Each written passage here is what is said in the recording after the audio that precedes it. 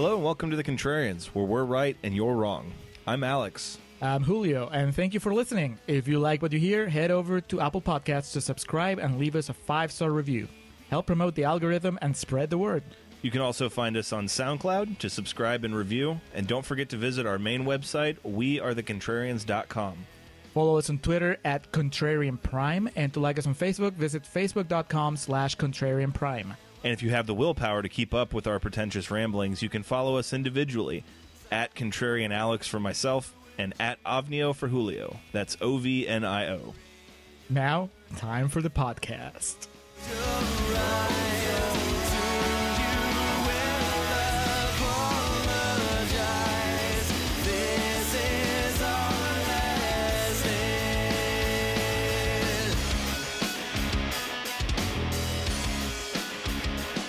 All right, we are recording for Contrarian's Corner for Aladdin. Hello. Welcome to an Arabian night, a late Tuesday Arabian night. Austinian night. Emanating from disgusting Austin, Texas right now. It's been raining and then it gets really hot and it's humid and really gross. It's going to get worse. So I want to save my complaining for when it gets a lot worse. Much like Aladdin, it's going to get worse later this week. As we record here 2-3 days before the release of the live-action Aladdin. But yes, we are the Contrarians. We are right, you are wrong, as we like to say here on our little gimmick that we call a podcast.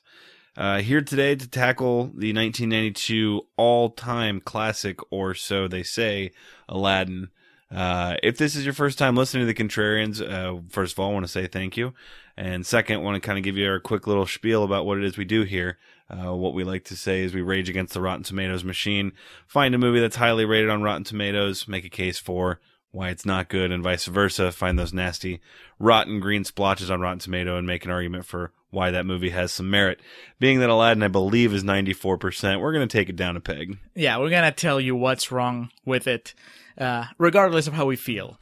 If you want to know how we actually feel about the movie, and if you've listened to the podcast for a while, you've heard Alex go on about Aladdin for a while. But still, if you want to know more about that and about how I feel about the movie, just stick around for the second half of the show. That's Real Talk, and that's where we tell you our real feelings.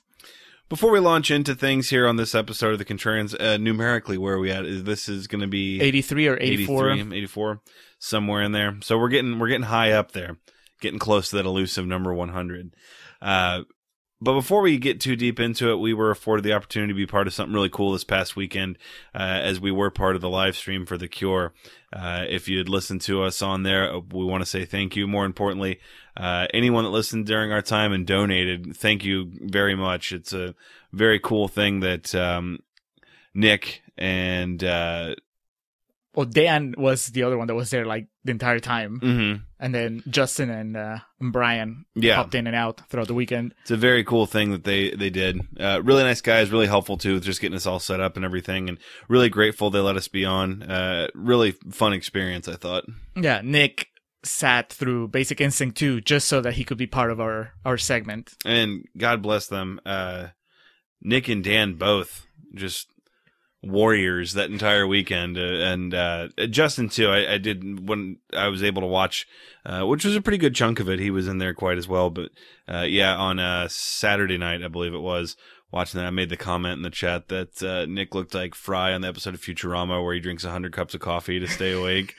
he definitely looked frazzled, but it was so fucking cool because they reached their goal with 2 days into the 3-day drive. Yeah. So Sunday was just gravy. They were just piling it on top of the goal. So that was really cool. The other highlight during our segment was that we made it to 69% of the goal, which was appropriate. It was one of those things, we could have just retired our podcast after that. Just cut the segment off, right? Yeah, I mean, it's too much fun to do so, but not only did we reach the 69%, but then someone made an extra donation to get the donation total to 69.69%. Yeah, I think it was Dan, because then he proudly proclaimed that he can do math. And I got a door prize as well from one of my donation hours. I got a beginner's Dungeons and Dragons, which I know nothing about, so should make for at least one fascinating dinner party at some point. It's Stranger Things themed, so that's extra cool. The gentlemen that were doing their podcast during that time, God, it was a Matt Damon on Jimmy Kimmel situation, because they had this new promo they made for the live stream for The Cure, and every time it was trying to be played, someone would donate or something came up, so they kept having to restart it and go from the top. You know, I was nervous about that, about the fact that every time somebody donates, they play the little donation theme. And because I was like, man, is that going to like throw us off? Is it going to cut our flow whenever we're doing our thing? But it was actually the opposite, because it really just re-energized you. Yeah, it was really cool. It was rewarding. Made me happy to hear that. Yeah, at the same time, and I'm sure it happened to you, like when we were done, I crashed like I was at the end of a marathon, and we only did like an hour. Yeah. So I can only imagine like Nick and Dan and everybody else that had been there for 3 days, how exhausted they must have been. And when we got in the green room or the waiting room for our turn, Dan called me Bebe, and he's like, Julio wouldn't get that reference. And I was like, no, he would not.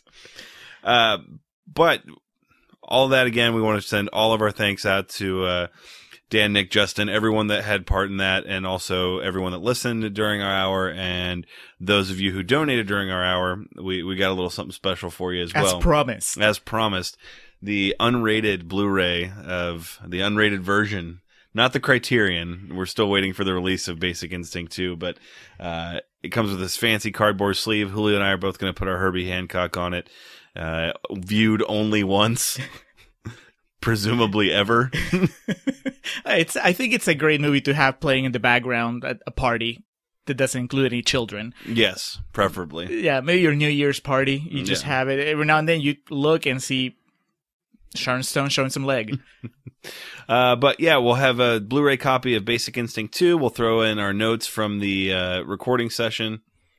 And then apparently this we didn't know, but Nick said that they are adding a copy of Basic Instinct 1. So your weekend plans will be set. Yeah, you can just marathon the Basic Instinct franchise and just go to bed and have happy dreams.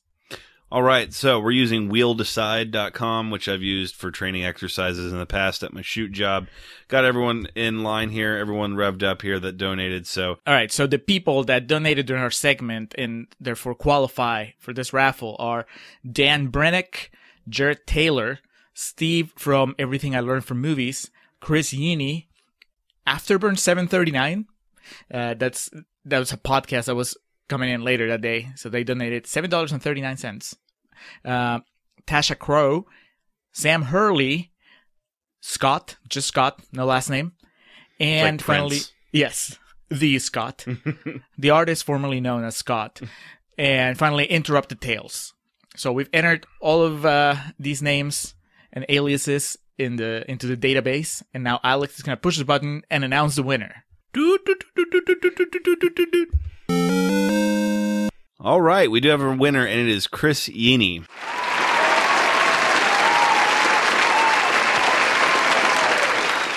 Congratulations, Chris. So sorry, Dan. I know you had your heart set on this just so you could gift it to Nick, but alas. Yini, I do apologize if we're mispronouncing your last name, but congratulations, Chris. Chris, Get good job. Personalized autograph there on the Basic Instinct 2 Blu-ray. Yeah, Dan, just find a lamp, rub it. Use your first wish would be to get Basic Instinct 2. All right, so that brings us to the lecture at hand, and it is time to discuss Aladdin, 1992 Disney classic. Again, or so it would seem. I mean, yeah, I don't want to even start with the hot takes right away, but to call it a problematic classic, I'm not saying that this is on the level of whatever movie they had with blackface on it, but there are some issues now in the year 2019 as we look back. Yeah, that's it, right? Briar Rabbit. Well, and there like some racist crows in Dumbo.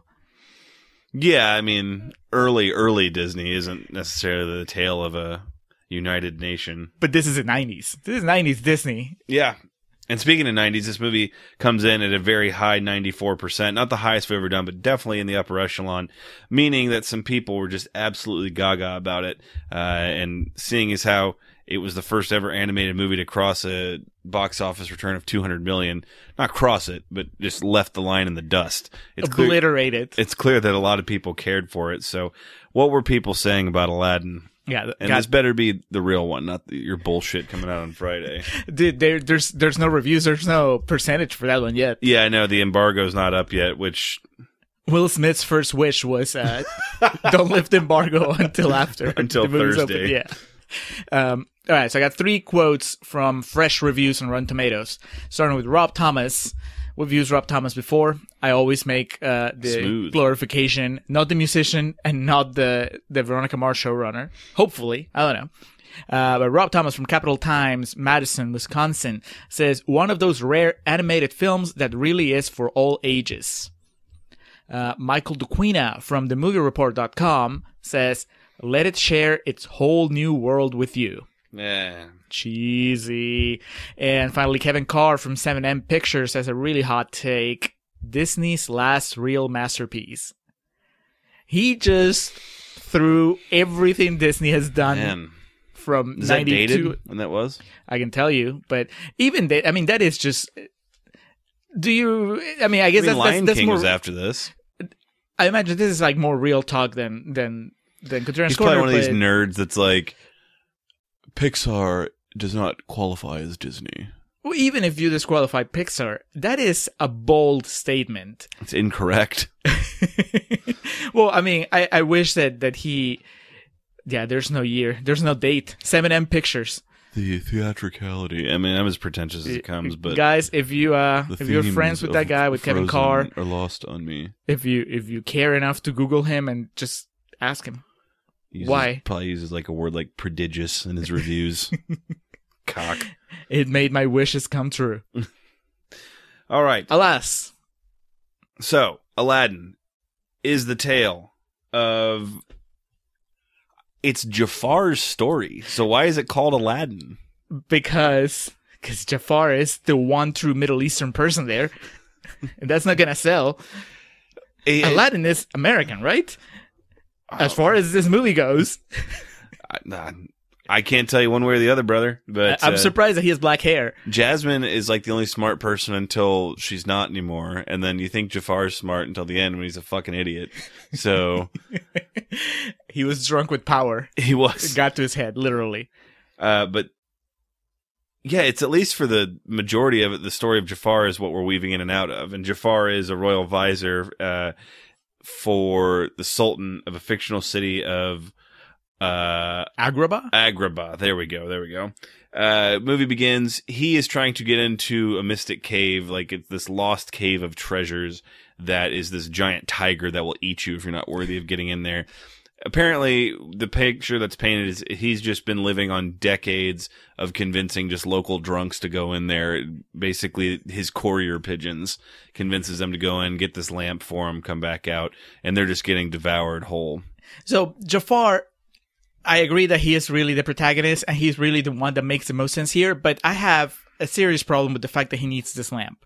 Because, honestly, he's already the most powerful person in Agrabah. The Sultan is a puppet. He's an idiot even when he's not being hypnotized by Jafar. But if then, anything, you could argue that Jafar loses it when he gets the lamp. Right. So I think I wish the movie had done a better job of explaining to me why Jafar needed even more power. He's all set at the palace. Anytime that he can't manipulate the Sultan just by regular means, he can just make him stare into his cobra, his staff. scepter. Yeah, and then he just hypnotizes him and mind controls him. So why complicate? I guess maybe he got bored. He just wanted some adventure. I guess that's the thing. We're led to believe this has been a long-standing tradition he has. So maybe it's just, the thrill of the chase. I mean, that's clearly what it is because he finally gets it and fucking uses it up real quick. The Mystic Cave. That is true. I don't want to jump too far ahead, but really, you think he would have thought it through? It's been so long. He would have. He's a dog chasing cars. Yeah. Once he gets there, it's like, he wouldn't know what to do if he caught one. Meeting our main character Jafar and being informed that he's told by this mystic cave of treasures that the only one that may enter is a diamond in the rough. So We know what he's looking after. This segues into the introduction to our titular character, Aladdin, accompanied by his best friend, a monkey Abu, and a couple of criminals. Immediately, what we see is them stealing and looting local food stands. This is a kid's movie, and it already just is basically endorsing criminal behavior.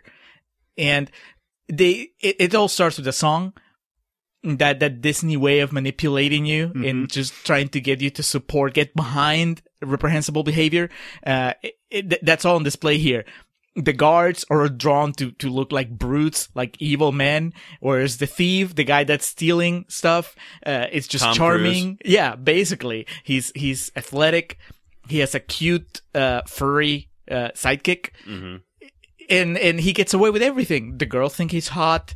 And he just can't get caught. Oh, that's right. That one buxom lass. Well, and then describes him as tasty. Yeah. But there's the other girls too, which I guess, I mean, they're flirtatious, but they also kick him out of the. You know, he jumps into I guess it's like a sorority or something. Mm-hmm. Just a bunch of girls covering their faces, but still giving him the eye. He gets away with this loaf of bread as the whole point of it is stealing it, and winds down under the overpass somewhere, and there's two children there that are scrounging for food, and he shares it with them. But I mean, again, let's not lose the message here. He still stole. I mean, it's the Robin Hood principle that he didn't steal from the rich either. It's not like, oh, I'm stealing from the palace or whatever. That was just some whoever vendor. He stole from probably had to go home and tell his wife, we're not going to make rent this month. And the way they depict Agrabah, that guy's probably he's losing a limb just for not paying rent. Our female lead, Princess Jasmine, is just that, the Princess of Agrabah. Her father is the Sultan. What's her father's name? I don't think they ever say. I think he's just the Sultan. The Sultan of... He is just the Sultan. Yeah. And Princess... Played by Robert Loggia. That cutscene where him and Abu are just jumping on the big keyboard. Jasmine is immediately vilified for being a woman that wants her own life. That's the introduction to a character. Yeah, but also #princess problems. We just saw how the 99% lives on the streets fighting for loaves of bread. And here she has everything. She even has a pet tiger. She's probably real upset that Starbucks didn't say Merry Christmas on her cup the past year. Yeah, but she is getting the raw end of the deal when it comes to marriage. We're not even told how old she is, but we're just... That is a big question, important, because really the age, not just of Jasmine, but of Aladdin, it changes how you read the story, right? Because if she's a teenager, which you would think, because it's an old-timey story and they usually set them, they're like really young, she was getting set for marriage, then it's like extra gross that Jafar wants to marry her. Yeah. If she's older, if she's an adult, then she's not fighting back hard enough. No, but the whole theme of the story, the theme of this story arc is resentment, not just towards her father, but tradition, as the summation of it all is... The local law says she has to marry a prince by a certain birthday. There's only X amount of days left, and she wants to marry who she wants to marry someone she loves, and he's just like, I don't care. If I was cynical, Alex, and I'm going to try not to be, but at the same time I have to mention it, I think the reason that we're not given an age is so that no matter how old you are, you can still think that she's cute and not feel guilty. She's Princess Jasmine. I've seen my share of Disney movies, and I think this is the most skin we see a princess show. Not just right away, but especially once we get into the Princess Leia outfit towards the end. Forgot about that. Been a while since I'd seen this, and I forgot that Jafar, again, similar to the Princess Leia Jabba the Hutt thing, it's not necessarily at her own volition, but she still has to wear this outfit. Yeah, and so if Disney actually specifically says that she's a preteen or a teen, then that's extra gross. But they're giving themselves that buffer where, oh no, it's okay. She's actually in her 20s. We can objectify her now. essentially the Sultan is fucking Chief Wiggum, just this affable moron that's running the local village, and Jafar knows he's a fucking idiot and is just taking advantage of him repeatedly. He's got his staff, his scepter, whatever you want to say. It's got like a cobra head on it, and I don't know, there's some fucking gimmick inside of it that makes him go crazy. It's like one of those old shotguns you have. I think he just presses a button and it's like 2 rocks rubbed together in the back of it and causes these sparks to ignite, and it catches the ire, not the ire, but the attention, rather, of the Sultan. Leads him to just say and do whatever Jafar wants him to. Now is as good as time as any to mention Iago. Yeah, which... the sidekick parrot of Jafar. How could it take so long? How did Gilbert Gottfried exactly not have a lucrative, if not record-setting, box office career in animated film after this? But that is... I think because, I mean, look how long it took us to bring him up, right? And he's Gilbert Gottfried, so he's great, but they just stuck him in a thankless role. Sexual tyrannosaur Gilbert Gottfried. Giving Michael Douglas a run for his money. You know, it was between him and David Morrissey in Basic Instinct too. But they decided to go British. But yeah, I guess we'll never know. Goddamn. It's going to be a while before I can crank. Just going to be thinking of Gilbert Gottfried with a belt wrapped around his neck. He's great, but the movie just buries him behind a parrot. And so you're recounting you're recounting Aladdin's greatest hits when you're doing a summary of it. You don't think of Gilbert Gottfried right away when you should. Mm-hmm. Jasmine being confronted by Jafar, her dad, Iago, who is very glib, to put it lightly. She gets pissed and just storms out of the castle because she wants to experience the outside life. So she just kind of puts a burlap sack of sorts on, goes out and roams around. And we get a meet cute with her and Aladdin. I can't remember. Oh, because she's a princess and so entitled, she just walks up to one of the fruit stands and just takes fruit and walks away. And then Aladdin has to come up and kind of save her from it. So there's entitlement, and there's just not knowing how the world works. Even if you're going under the assumption that she's a teenager, she has to have heard of how a market works. You don't just go and grab stuff. Michael Jackson had to pay people to come to a supermarket and act normal, so maybe that's what was going on here. Some sort of big socio-economical experiment. She's like, why? Where are everybody else's tigers? Where's all the gold? Aladdin helps talk her out of the situation, but then, as will become a reoccurring theme in the movie, Abu just fucks everything up for people with his own greed. Why does he keep Abu around? I guess he's just gets that lonely. him into more pickles than he does. Yeah, and this is a dangerous world. Many times during this watching of Aladdin, I wrote in my notes, "Is this a kid's movie?" Because some horrible shit happens or is threatened with happening. Jasmine was about to lose a hand. Mm-hmm. That is how not even by local law enforcement. It was just by some random the guy shop who owner owned the fruit store, fruit stand over an apple. So, okay, even if you put aside what you're saying about the Middle East back in the 90s, that's a conversation you're gonna have to have with your kid later. It's like, yeah, you know, if you steal in certain parts of the world, they cut your hand off. That's PG-13. That's not PG. Wikipedia describes Abu as Aladdin's kleptomaniac pet monkey with a falsetto voice. Spot on. They're after evading the store owner, but they're still caught for stealing, so they're chased down once more by the local law enforcement after they make it back to Aladdin's hideout or his whatever. Home, his apartment from HQ. The Crow. Yeah. Aladdin HQ. And local law enforcement breaks in. They're trying to apprehend Aladdin.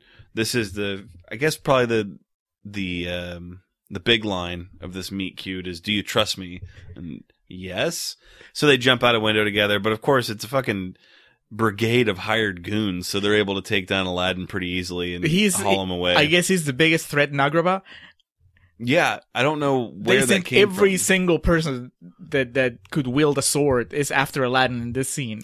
I guess what happened before we came in was like a fucking Son of Sam, Richard Ramirez type reign of terror that we were unaware of, and they've been on a total manhunt for him. We don't know how many people he murdered on his way to getting that loaf of bread at the beginning.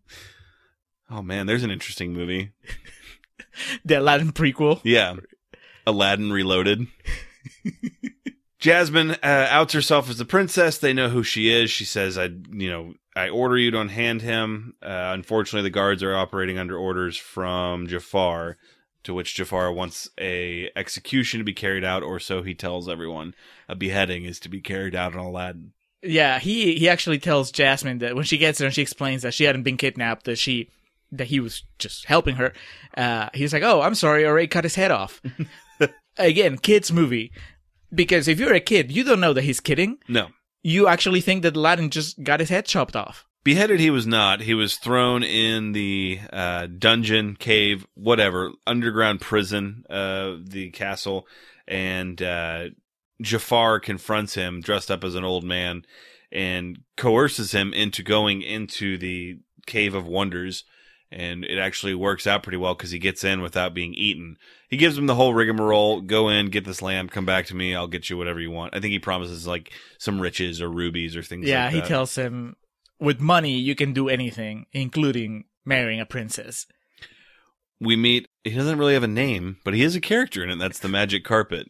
This is crazy because you would think that this movie by now, I should be used to whatever, right? We have a stealing monkey. We have a talking parrot. We have a sultan that's hypnotized by staff. There's a tiger that understands when you talk to him. But I gotta say, I just couldn't get behind the magic carpet, the anthropomorphic ornament, decor. And when we were watching, I was like, whatever you call it, it's just a little too much. It's too far. We also don't get its backstory, so we have no idea how it came to life. Right, and it doesn't help that Aladdin just takes it in stride. He doesn't even question. He sees it, and he's like, "Oh, it's a magic carpet." Like, you already knew. I used to have one of those when I was younger. Yeah, I heard about those. He finds the lamp. It's this massive stairwell that looks like fucking where the higher power in Force Awakens hangs out. Snook, I forget. Snook, yeah, but there is like a stairwell that leads to him. Stairway to heaven. Stairway to the magic lamp. Aladdin walks up and he's just like, this is it. Meanwhile, fucking Abu just can't help himself. Finds a big red ruby. He's told specifically, don't fucking touch anything when you get in there, but this sociopath grabs the ruby and causes almost imminent death for these guys, including the magic carpet. As floor gives out from under him, it's lava. It does not look like a fun time. From outside, though, because we get a shot of the tiger cave or whatever, just writhing, and it's like the tiger got acid reflux by whatever Abu did. He's about to swallow Aladdin whole, but he's taking a sweet time because the previous guy, the guy that we saw at the beginning, he didn't have a moment. That was the fucking that old children's game where you pull the alligator's teeth out and you hit the wrong one, it just chomps down on you.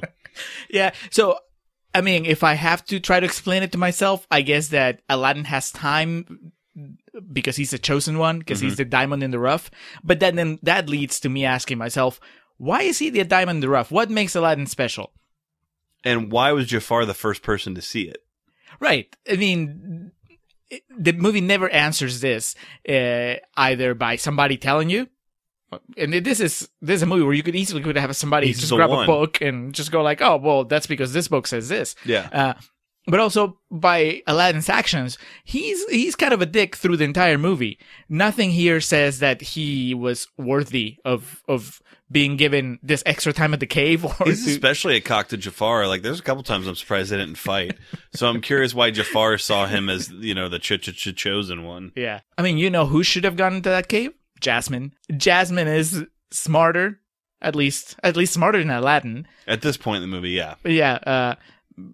Braver, more decent. Would have made more sense. Yeah. So the cave closes right before they're able to get out. Jafar reaches in. He's still under the guise of this fucking disgusting old man. He takes the lamp and then he basically tries to just boot him back into the cave while it's closing. Now this is where Abu's kleptomania does come in favor, in handy, as it were, as he does retrieve the lamp from Jafar before they're locked away for a supposed eternity in this cave. Aladdin, having no idea what it is, looks at it like a fucking war ration and thinks there's something written on the side, starts to rub it, and naturally... He doesn't rub it, Alex, and I have a huge issue with that, because at the very least, you should get that part right. Everybody knows that you rub the lamp for the genie to come out. He taps it. Doesn't make sense. It's like he wants the genie to come out, so he's tapping like, hey, anybody there? He rubs it to try to get some dirt off of it. No, that's what he says. But when you look at the animation, he's tapping. He's like, there's something inscribed here. I can't tell. And then he taps. He just spanks it. And out comes the genie. Played, of course, by Robin Williams, who, God bless him, oh boy, is playing a different character than anyone else in this movie. He is given free reign. We talk about people acting in different movies than everyone else, and this is definitely a definitive case of that. This is Robin Williams acting a different movie from scene to scene. It reminded me a little bit of when... no restraints. Yeah, when we did Face Off, and we commented on how John Woo must have felt kind of unleashing Nicolas Cage and saying, yeah, you do whatever you want with this character. It'll be okay. The same thing, the horror of just giving Robin Williams unlimited power and telling him, you can do whatever you want because we'll animate it. So it'll be fine. It's exhausting. And I'm an adult. I can only imagine, as a kid, it must be the equivalent of drinking 5 large Cokes. And also, as a small child, the references that are made, I don't think are... Yeah, how many kids were like, oh, that's Jack Nicholson. Oh, Rodney Dangerfield. I'm just imagining a little kid, ooh, Ed Sullivan. Comes out, lays down the law as to what a genie does. He says that Aladdin's now his owner, can grant him 3 wishes, goes over the parameters of the wishes. The big caveats are can't bring anyone back from the dead, can't make someone fall in love with you, and can't wish for more wishes. Can't wish for more wishes. There was one more thing. Can't kill anyone. Oh, yeah, that's right. I think he kind of saw the the danger in Aladdin's eyes. That's the first one. He'd been locked away for 10,000 years, but even he had heard the the legacy of Aladdin that precedes him. So Aladdin, again, being a master con artist, is able to convince this genie to get him out of the cave without actually using one of his wishes. We've talked about how he lies, he cheats, he steals so far in the movie, but it's like, those characters you see in movies sometimes are just like, why does anyone trust this person? Right. And I would believe that, all right, that maybe Ted Bundy charisma about him. Maybe you got the genie this once, right? You're not going to get him again. But the genie continues to trust him, even after spending a fair amount of time with him. Later, when Aladdin goes back on his word, the genie seems surprised. And that word being that his third wish will be used to free the genie. Yeah, because that's the only thing the genie wants. Because Jumanji has to be made at some point. Jafar switches his focus. He thinks the lamp is out of the equation, so he figures that he's going to find a way to marry Jasmine so he can become the Sultan himself. And reads over like a royal proclamation or a local law that says, if she is not to be wed by X birthday, then she will be handed over to the royal visor, the Sultan's right-hand man, ostensibly Jafar. The Sultan doesn't even put up a fight. He's just like, are you sure? Because you're really old. And and then the staff comes and Jafar says, I'm 32. Now that you've done the Jafar voice, by now we've met the entire cast. Mm-hmm. The only person that sounds Middle Eastern is Jafar. I guess as a kid you don't notice it. As an adult, it really threw me off. Because either do the accent or don't do the accent. Mm-hmm. What are you, unless you're really trying to say something about some sort of divide between America and the Middle East in with the heroes having American accents and the villains having either Middle Eastern accents or sounding like Gilbert Gottfried. If you're not going to really get into that, then just don't do it. I mean, make Gilbert Gottfried Jafar. Fuck, that would have been awesome. The first official wish of Aladdin is to become a prince. So, you guessed it, he's made a prince. They storm Agrabah. There's a big parade to welcome him. Prince Ali, fabulous he, Ali Ababwa. I mean, if you're between the ages of 25 and 80, I'm sure you've heard this song once or twice in your life. If you're Will Smith, apparently you've never heard it.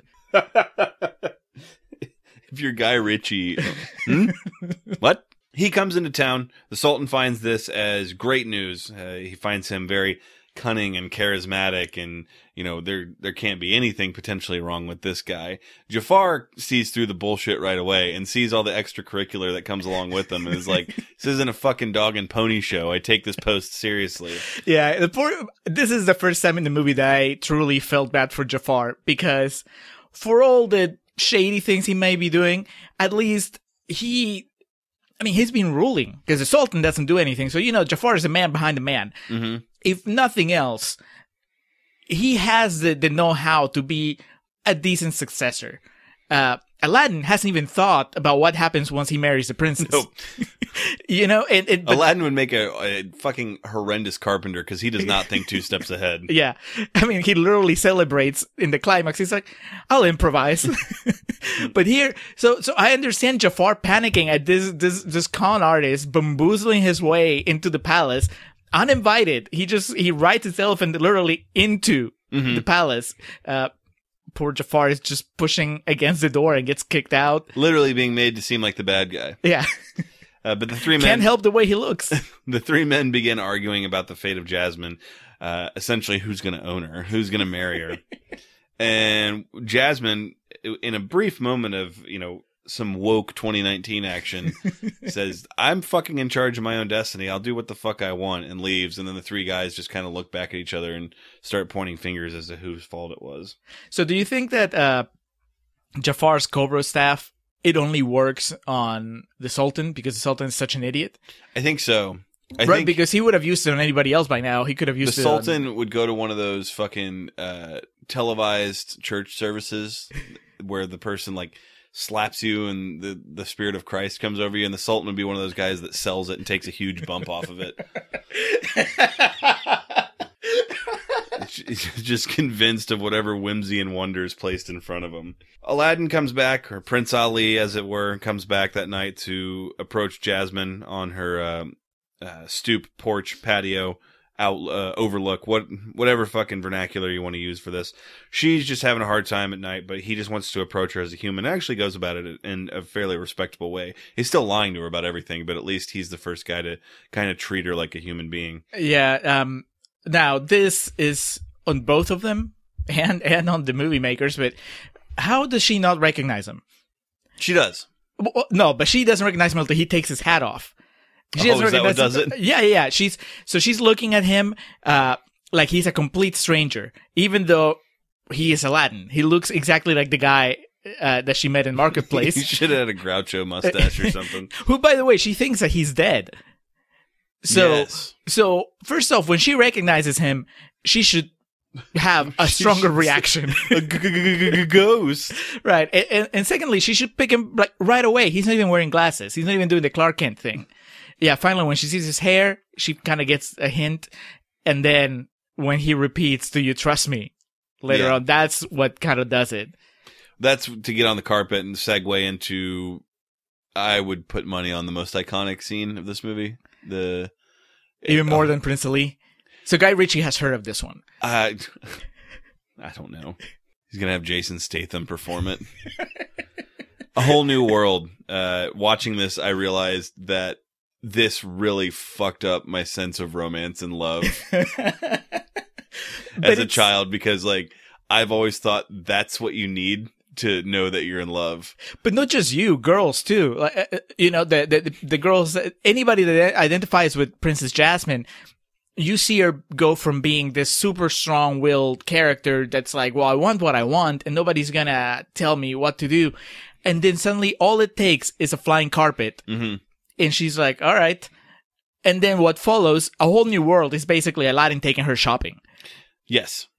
And I decided watching this, I want that love.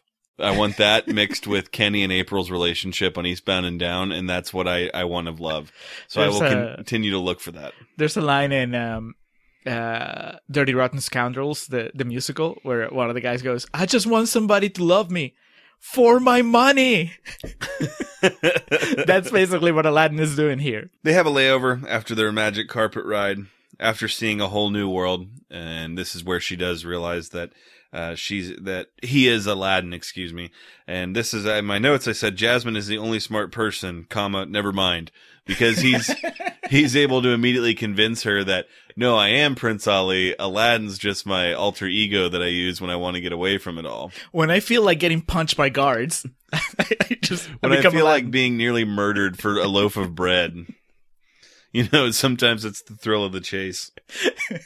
It's funny we joke about this because what this segues to is that the truth is really eating Aladdin inside out. It's really beginning to trouble him. And part of this, one of the repercussions of this is that he's not going to be able to free the genie. What's he going to have to use his third wish on? Well, no, he wastes his second wish. Oh, because they try to kill him. Right. Yeah. Jafar, instead of using magic, he just sends some blockheads to kill Aladdin. And tie a fucking ball and chain around his feet and make him sleep with the fishes. Yeah, but it's obviously he survives. It's a very inefficient way of killing someone. Mm-hmm. Because in this world of magic carpets and magic and whatever, why would you take a chance of him somehow surviving underwater? Why didn't they slit his throat and then dump the body in the water? There's such a wide margin for error. Yeah. You don't know what's going to happen. And of course, through the most ridiculous set of circumstances, Aladdin actually manages to caress the That's really what it takes. If you caress the lamp, then the genie will save you, even though you didn't ask for it. A soft cupping of the lamp. Yeah. And then he has to basically, there's not a loophole, but he kind of finishes the wish for him. I call bullshit on that. That is horseshit. He says, I can't, he literally says, before doing it, he says, I can't help you unless you ask me. And then Aladdin's head falls down. And he's like, all right, I'll take it as a yes. As a yes to what? That's some dangerous assumptions. Yeah. He's not even conscious, genie. So what is his third wish going to be for now? For nothing. He's just, he literally tells the genie, I just want to keep you around because without you, I'm just me. Oh, that's right. I need to keep these things the way they are now because eventually I'm going to get found out. He's like, but master, you said you were going to free me. He is, Aladdin is Michael Fassbender. Oh. And wow. The genie is, Chiwetel Ejiofor. I'm not even going to go there, but yes. The movie goes there. Robin Williams. Jafar spends the third act calling the genie a slave. Robin Williams is crushed, to say the very least. Aladdin is summoned away as the Sultan is proclaiming to the city. First he unmasks Jafar. Jafar goes like, hey, we're going to get married now. And she's like, no, I want to marry Prince Ali. Oh, yeah. And Jafar's like, oh, he's dead. No, he's not. He smartens up the Sultan. That's right. He comes back in, blows the roof off the Jafar's entire evil plan. The part is, though, that the Sultan knows this, but he does nothing about it. He's still just, all right, Jafar, back to work. Business as usual. That's why Jafar pulls a Batman. Because he has that little vial, and then he throws it and makes the smoke and disappears. So after this, the Sultan finds out that Jasmine and Aladdin are in love. They are to be wed. So then he goes to proclaim it all to the city of Agrabah, let everybody know what's going on. Aladdin goes there to tell Jasmine what really is going on, that he's really just a fucking scrub. Point of the story is he left the lamp back in his loft or back in Jasmine's bedroom. Like an idiot. Iago runs in. He's able to apprehend it, gets it back to Jafar. Jafar rubs it, and again, like we talked about at the beginning of the movie, for someone who's presumably been waiting decades for this, he has no patience whatsoever. He treats it the way a 5-year-old would. Yeah, his two wishes that he makes almost consecutively are almost the same thing. They are. He would have been able to save some time if he just said, just make me the most powerful person in the world right away. Right. Then he would have automatically taken the castle and everything. But no, first he asks to be the Sultan. And then he asks to be a king. What an idiot. What happened, Jafar? I really overshot it with I really undershot it with the Sultan wish. I'm surprised that his third wish was not like, I would like 3 more wishes. And then the genie goes like, I told you, no. So he becomes all powerful. Aladdin, the magic carpet, and Abu are transported to some remote mountaintop. Once again, why not kill him? Why would you Aladdin somehow has managed to survive the an hour rationale of into Jafar this at this point is, all right, he's escaped death twice already, but he's not going to escape it a third time. Third time is the charm. For me. So Jafar becomes Jabba the Hutt here, as he has the Sultan pretty much tied up. Yeah, he's got him tied up to marionette strings. And He's wearing a jester costume. yeah, and Iago's just force-feeding him these dry biscuits that the gimmick throughout the movie was the Sultan would give them to Iago, and he had to pretend like he liked them. And then Jasmine is in the slave Leia outfit, and Jafar's just calling the shots. And the kingdom is a bit darker and more brooding now. But also, sunlight is gone. Somehow, unemployment has gone down. It's a bit of an economic boom now that Jafar is able to rule. He may be disgusting, but he has a way with numbers. The genie, obviously not happy with what he's doing.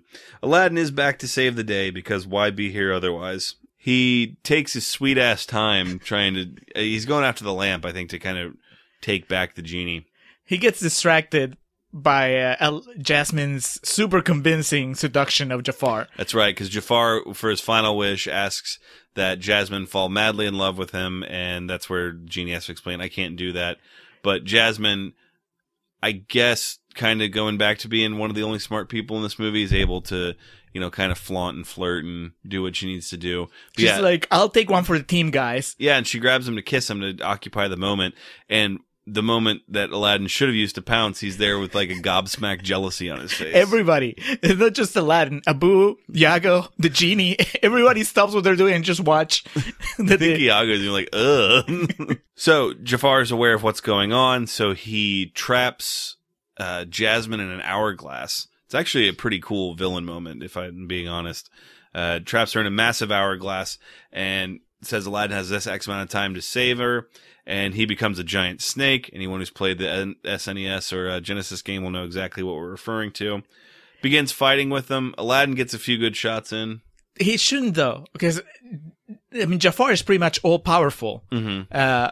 He's the most powerful man in the world. Right. So why isn't this fight over in half a second?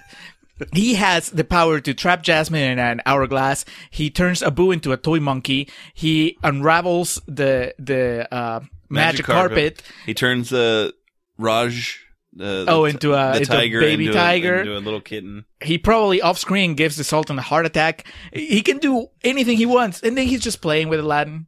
No, he put a mirror in front of the Sultan, and the Sultan became hypnotized, not knowing what he was looking at.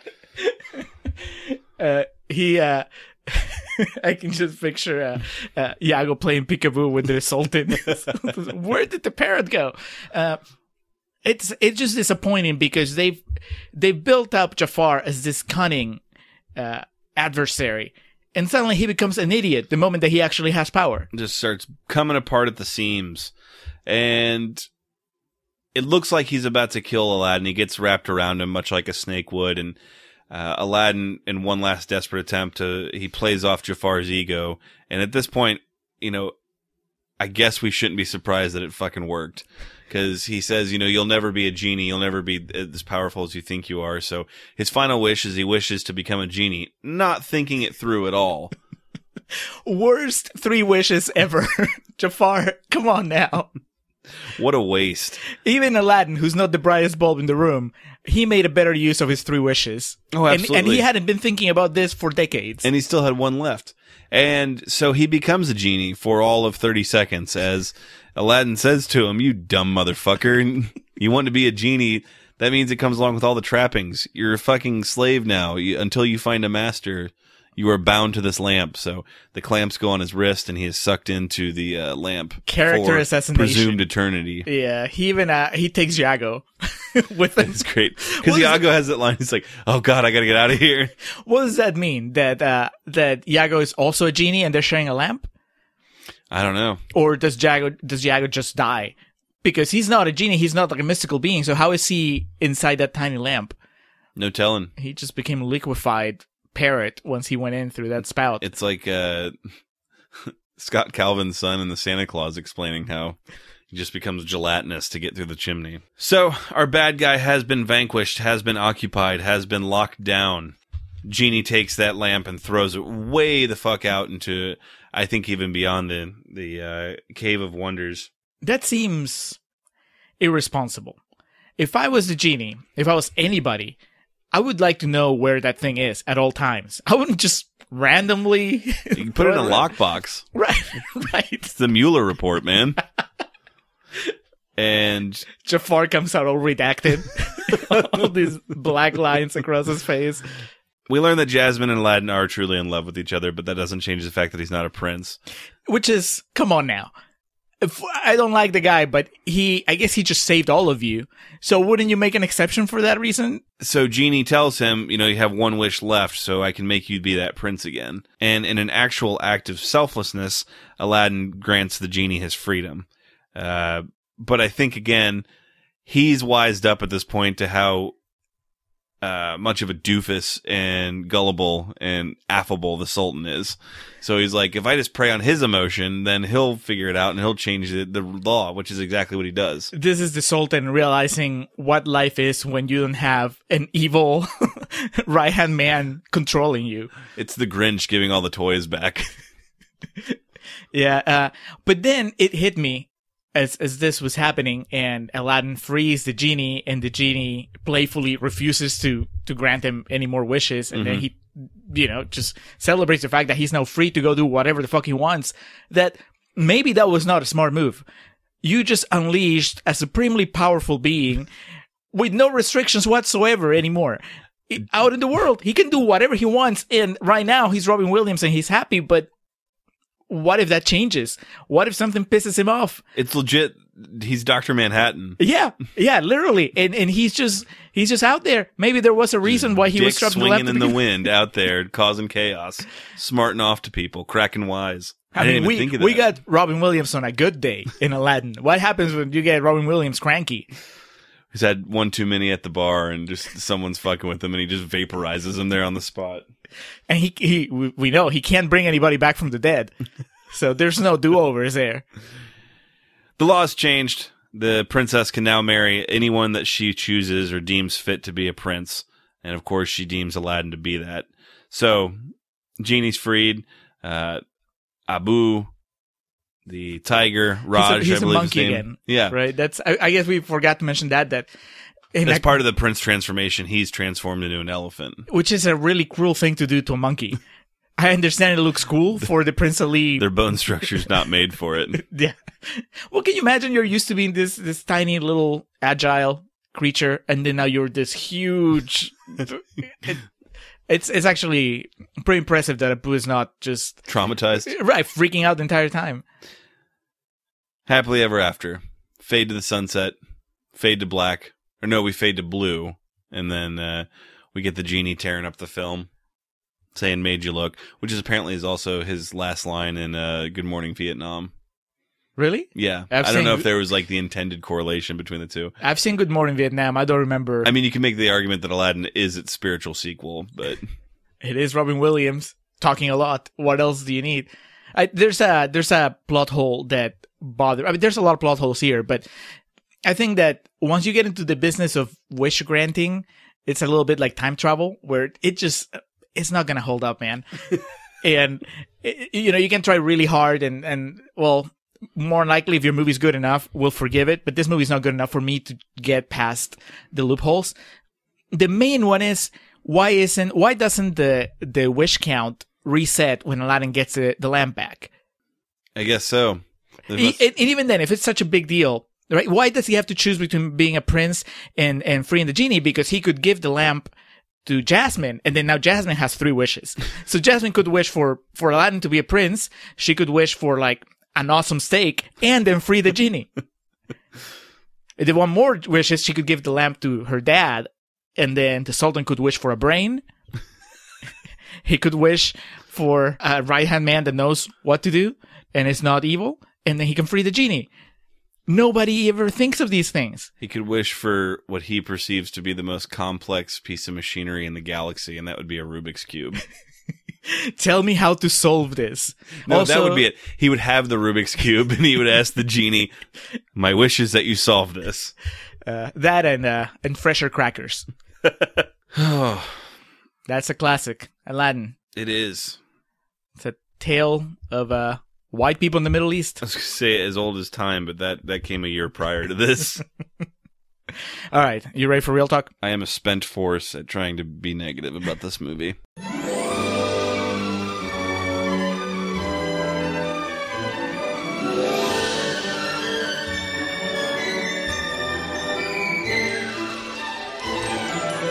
I can show you the world, shining, shimmering, splendid. Tell me, princess, now when did you last let your heart decide?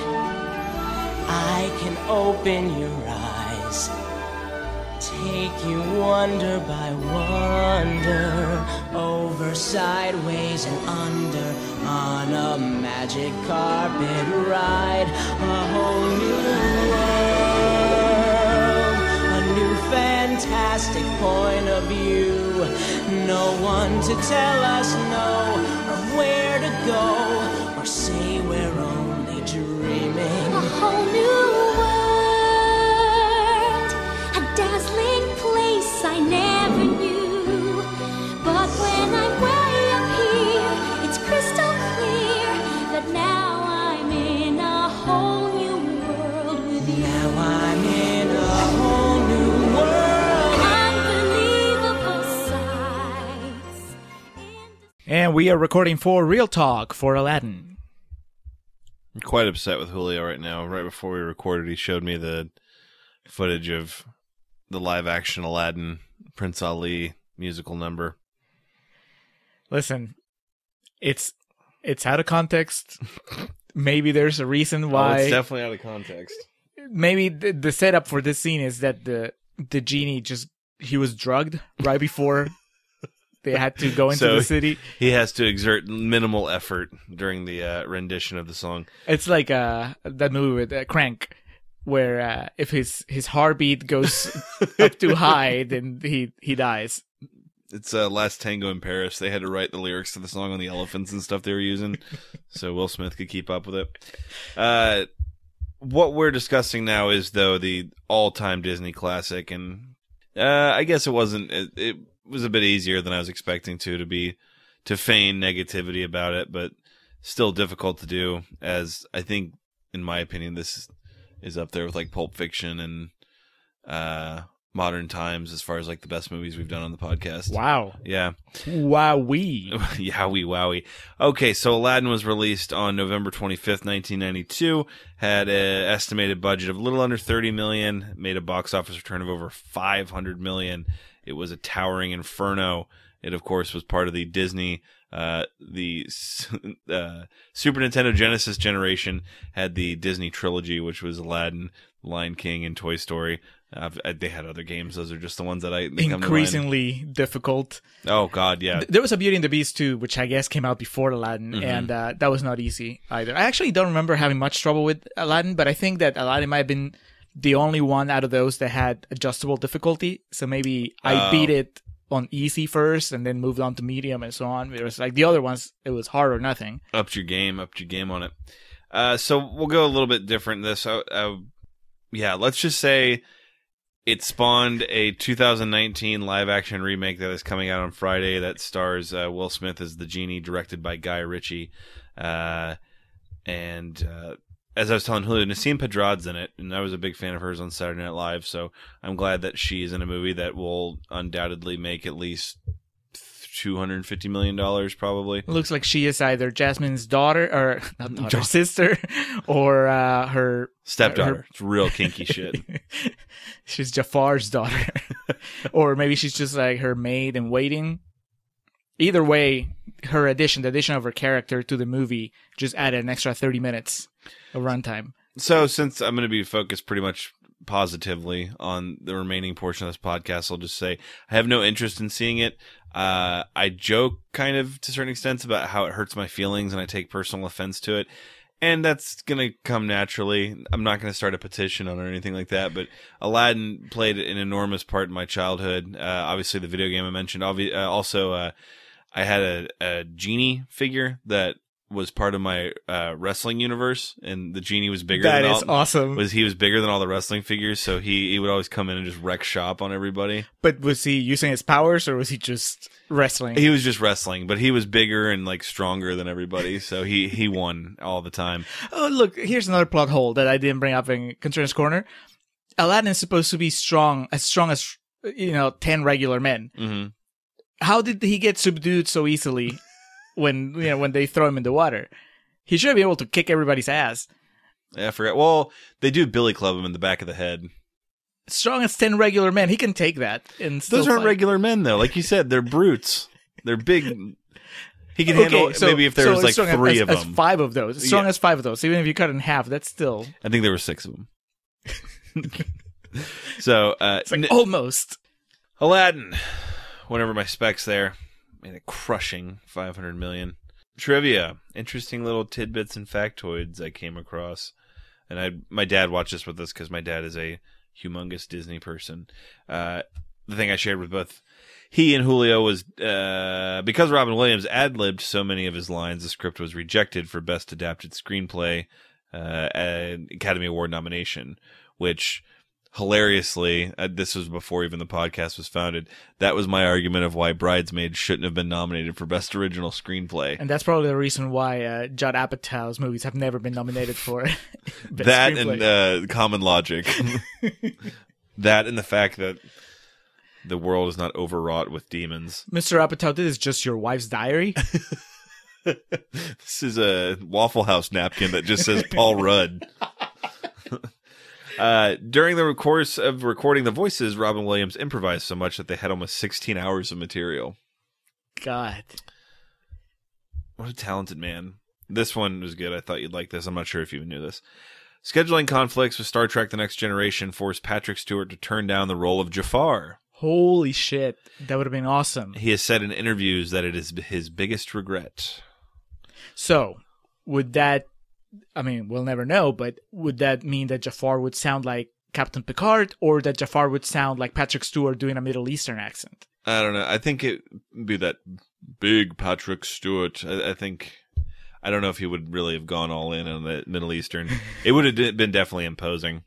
The film became the 14th and the first animated movie to gross more than $200 million.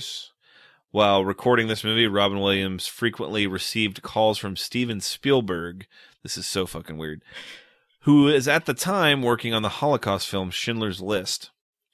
He would put Williams on speakerphone so he could tell jokes to the cast and crew to cheer them up. Some of the material that he used was material that he was using for the film. That's awesome. It is. It's a fascinating kind of roundabout way. It's another world, really. I can't think of, if I'm in a situation where I'm bummed out, I don't know that I can call somebody to just, hey, can you make this whole room laugh? Tim Curry, Kelsey Grammer, John Hurt, Christopher Lloyd, and Ian McKellen were all considered for the role of Jafar. Danny DeVito and Joe Pesci were considered for the role of Iago. I thought you were going to say Genie.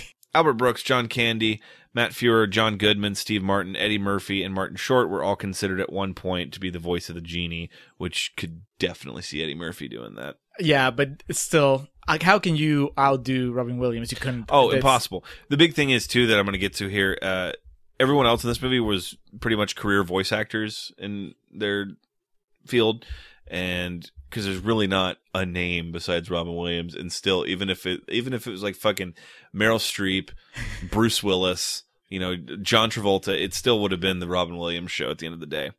Winding down here, a few, one that I never knew about or never really read about was Robin Williams provided the voice for the genie at a union scale rate, the lowest legal pay rate for a studio that they can give an actor, on the proviso that his voice was not to be used for merchandising, toys and such, and that the genie character would not take up more than 25% of the space on the poster, ad, or billboard or trailer. When these wishes were not granted, he withdrew his support for Disney and the film. As a result, his name was not included in the Art of Aladdin book. It makes constant references to the voice of Genie. And he was not available for the direct-to-video sequel, Aladdin and the Return of Jafar, or Aladdin's TV show. Dan Castellaneta, Homer, filled in as the voice for the genie on these productions. In an attempt to get back on good terms with Williams, Walt Disney CEO Michael Eisner apologized to him with a peace offering of an original Pablo Picasso painting. Still angered and feeling betrayed by Disney, Williams would not accept the gift. It was not until Disney chairman Jeffrey Katzenberg was fired and replaced by Joe Roth that Williams returned to Disney. Through Roth, a public apology was given. Promises to right wrongs were kept, and Williams was so touched that he returned to reprise his role of the genie for the second direct-to-video sequel, Aladdin and the King of Thieves, which I did not know that he was in. I haven't seen it. Disney was so thrilled that they threw out all of the previously recorded sessions with Castellaneta. Poor Homer. I know. But that explains why Return of Jafar, like the genie, is a complete idiot. He's eating donuts and just go, dope. This was a line I popped huge for in the movie. Like, I've always thought this was funny, so reading this made me happy. When Iago pulls out a picture of himself and Jafar out of his cage, and says the line, and how about this picture? I don't know. I think I'm making a weird face in it. This was ad-libbed by Gilbert Gottfried, and apparently, like, Robin Williams didn't know that line because they didn't record together. Right. So he didn't see it until the actual movies, and he, like, apparently, like, lost it during that when they watched the movie. And then lastly, a big thing. I don't know if you'll remember this reference at all, but this was like a huge thing when I was kids in like middle school, and turning up the TV and pausing at the right part. During the mid-1990s, a rumor began that alleged that during the balcony scene, Aladdin says, "Good teenagers, take off your clothes," when he encourages Raj. This was one of many accusations by moral groups during that period which tried to prove that Disney was subliminally promoting sexual promiscuity in its films. Film director insisted that Aladdin is actually saying, "Nice kitty, take off and go on." One Disney animator, Tom Cito, backed up the statement by saying that the people responsible for helming the scene are deeply religious and would never deliberately add such racy humor. All subsequent copies of the film cut the line entirely to avoid any controversy. It's just kind of, there's a few of those Disney urban legends when you're younger. And yeah, I mean, I just remember learning about it following some cracked article or something where they're like the top 5 Disney urban legends, or there isn't like the Lion King that says sex on the sky. Yeah, or when I was a kid, people said it said fuck when it was the leaves that blow out or something. Yeah. And then someone in line, or Little Mermaid's supposed to get a boner at some point. There's Beauty and the Beast. There's like the scene where like Belle's giving him a blowjob and and Chip walks in. Whoa! Yeah, the whole thing with Robin Williams, he just kind of wanted to do this for a legacy thing from all I read, and that it was mission accomplished. Yeah, no shit. What a hell of a movie, man. It's before we go any further though, at 94%, that does mean that there's 6% of people that have reviewed this movie that are wrong. So what did they have to say? Okay, so there were only obviously a handful of rotten quotes, and most of those were dead links with no actual quotes. It was just the rotten splotch. So what I ended up doing is grabbing 2 fresh quotes that are actually kind of backhanded compliments, and then one actual rotten one. So Josh Larsen from Larsen on Film, it's a fresh quote. It says, "While there's no doubt Williams brings a new level of energy to the picture, I'm not sure this Middle Eastern folktale is enhanced by a Marlon Brando impersonation." To which I say, yes, it is. Yeah. And then this is funny. Ed Gonzalez from Slant Magazine. This is fresh quote. "If you're addicted to crack, you don't want to miss Robin Williams' shrill performance in this 1992 Disney monstrosity. It's a great deterrent." Monstrosity? Yeah. But then it's also followed by a rotten quote from Ed Gonzalez, Slant Magazine, who says, "Its ethnic white noise is really just an excuse for Robin Williams to put on the most elaborate narcissistic circus act in the history of cinema." Wow. Ed Gonzalez was so conflicted about this movie that he submitted 2 quotes, one rotten and one fresh. Because I checked, they're all from the same year. In both which he made sure to bury the film. Yeah. I wonder if he took the Robin Williams' genie off that pedestal when he watched This Is 40. Of course, do need to make sure that it's known, because some people didn't know that Aladdin wasn't a Disney movie, or a Disney story, excuse me. It's like an 18th century old. It's part of the 1001 Nights, right? Isn't it one of the? I believe you're right, if I remember correctly. Yeah, good call, man. Good call. Aladdin, fucking rules. Is it? So it's your favorite Disney movie? No, it's one of them though. So that's probably I'm a masochist or a sadist at heart. That's why I line up for these things, because Disney and like WWE is a perfect example. As a corporation, does shit that's really not cool, has some really weird business practices, and is very, very, very focused on just becoming the end-all be-all to where they own everything so no one else can have a say in anything. Yeah, monopolizing shit kind of sucks, but when you give me shit like Aladdin, I can look past a lot of that. When I go to Disney World, I can look past a lot of that, looking around. I'm fine paying $18 for a hot dog. I knew what I was getting into. Yeah. With a movie like this, they don't pump them out like they used to, and that's kind of it's really unfair for us to like cross our arms and be like, oh man, not as good as it used to be, because within a 5-year span, they had fucking Beauty and the Beast, Aladdin, and Lion King, and so yeah, they're not cranking out the classics like they used to, but Disney is still. Frozen is a good example of like they're still capable of just I thought masterpieces. Moana was great, but even if you just kind of look a little further, Pixar I think has had for the most part a run that's as good, if not better. Pixar as a film studio, you'd be hard pressed to find a film studio that has a success rate on their level. Yeah. So not quite. I think if I did have to say a favorite Disney movie, because I'm not going to decipher Pixar and Disney. I'll just say they're all part of the Disney blanket. So probably Toy Story 2 would be my favorite. Oh yeah, Disney movie. But ever. I separate them because that makes it easier for me. Otherwise, yeah, of course, Toy Story 2. Toy Story 2, Monsters Inc., Aladdin, Beauty and the Beast. Yeah, there's a lot of them. There's a couple of the older ones I really enjoy too. I like Lady and the Tramp. Yeah, Lady and the Tramp, Aristocats. I like Aristocats more than 101 Dalmatians, but I like both of them. 101 Dalmatians is really good too. Yeah, Disney, they've had more home runs than strikeouts, I'll just say. It also checks off all my boxes. Hopeless Romance, 90 minutes on the dot, Rodney Dangerfield impression. It's got everything you could want in a movie. It definitely has... there's nothing more frustrating as an adult revisiting a movie you loved as a kid and realizing that you only loved it because you were a kid. Like, there's nothing you can really enjoy about it as an adult. How old were you when you watched Aladdin? 92, so it would have been 5. We would have seen it in the theater, so 5 or so. It's like ingrained in your soul. Yeah. I remember the toys and shit, like, at the time. That Robin Williams, I think was it Burger King? It was either Burger King or McDonald's, obviously, had the Happy Meal toys, but that was like one of the quotes I read from Robin Williams. He's like, I don't want to be on a Burger King cup. Oops. Yeah, sorry. If he was still here, I'd tell him that I used the Genie toy to beat all my wrestling champions when I was a little kid. Some of the more memorable songs, I think. It's one of those two we were watching. It was like, oh, that's right. All these songs are from this. Prince Ali, Whole New World. Friend Like Me. The opening song, which I can never remember what it's called, but the... Arabian Nights? No. Gotta get away. One Jump? One Jump Ahead? Well, yeah. I am a big fan of Jafar's version of Prince Ali. As a song and also as a moment in the movie. Oh, the big brooding, dark interpretation. Where he just unmasks Aladdin. Yeah. And you're like, finally.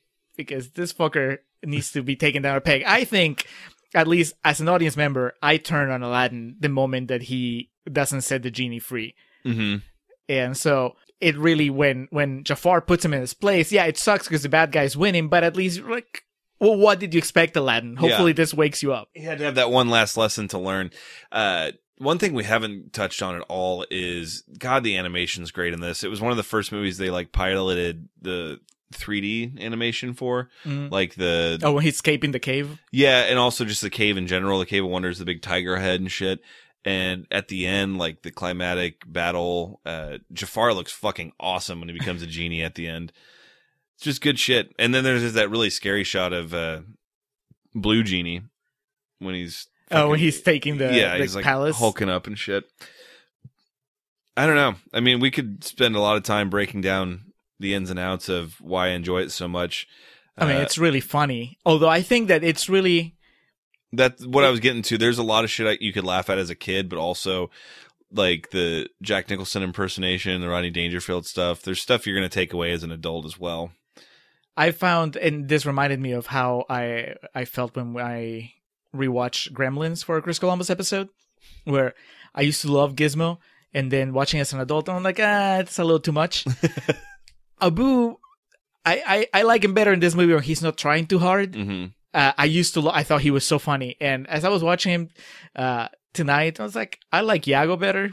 I was about to say, what I love is the balance, because you do have Abu there just acting like a fool for the kids and stuff, and because that is stuff you'll find funny as a kid, especially if he's like acting like a girl when he gets the huge eyelashes and batting him at Aladdin. But I guess it did show how long it had been since I had watched this from start to finish. God, Gilbert Gottfried's fucking hilarious in this. The one bleed over from Contrarian's Corner that I'm genuine about. It seems like there could have been a bigger market for Gilbert Gottfried in animated movies. I mean, he reprises Iago in the 2 sequels, I'm guessing. Well, at least on the second one. I don't know if he's... If I remember correctly, what I read was the one coming out this week is the only one where he's not Iago. Really? Yeah, it's Alan So he Tudyk. was in the TV show, I guess. Too. Okay, well, see, he made some money out of that. But yeah, his delivery is fucking great. Like, the one we both popped huge for was when he's stuck on the... When he's like, Jafar, I'm stuck. that, and then when Jafar's disguised as the old man and trying to swindle Aladdin, he like peeks out of his shawl and he's like, "I'm burning up in here." Okay, so the voice acting, I don't care. I like the movie. I probably love the movie. But I can see how now 20 years later or whatever, it is a little weird that everybody sounds super American. white, Yeah. except for Jafar. I think that if you had Jafar sounding like everybody else, or even like Patrick Stewart, then it would be just like, all right, well, that's just how you do it. It's like when you watch, I don't know, what's that movie about the submarine where Harrison Ford's supposed to be German? Das Boot? No. K9, maybe? No, that's about a dog. I don't know, but he's supposed to be... Is it one of those Harrison Ford movies where he wants his family back?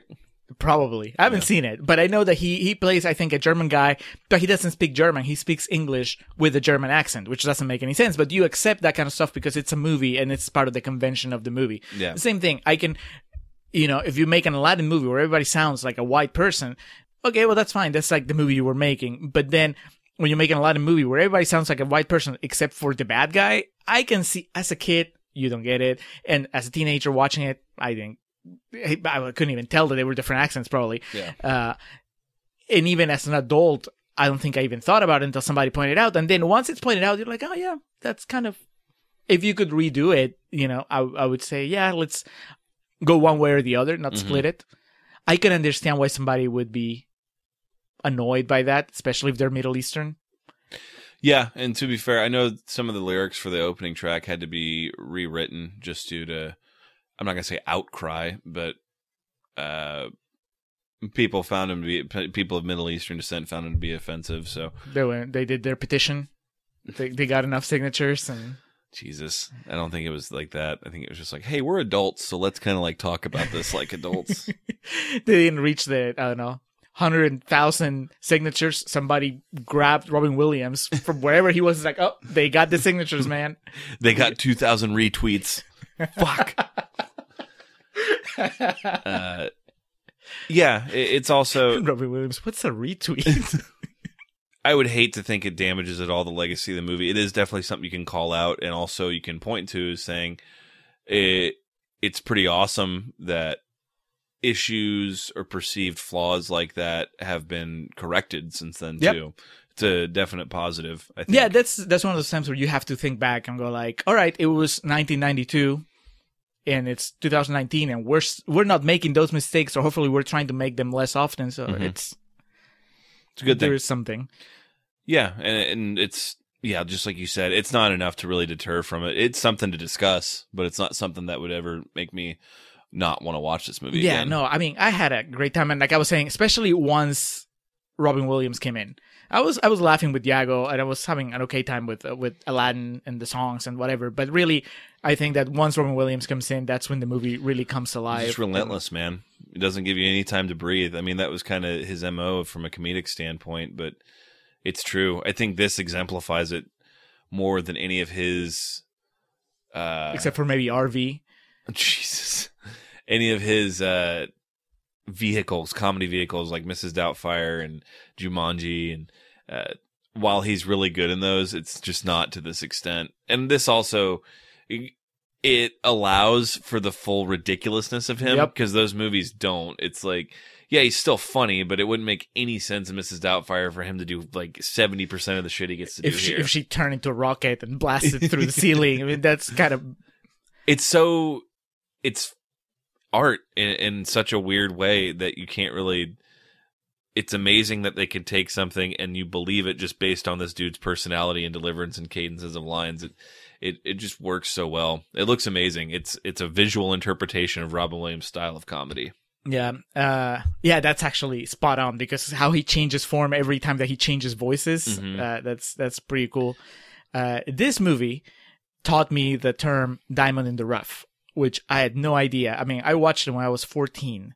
It was already, I didn't see it in theaters. I don't even know if it opened in Peru in theaters, but I was... It's just called Din.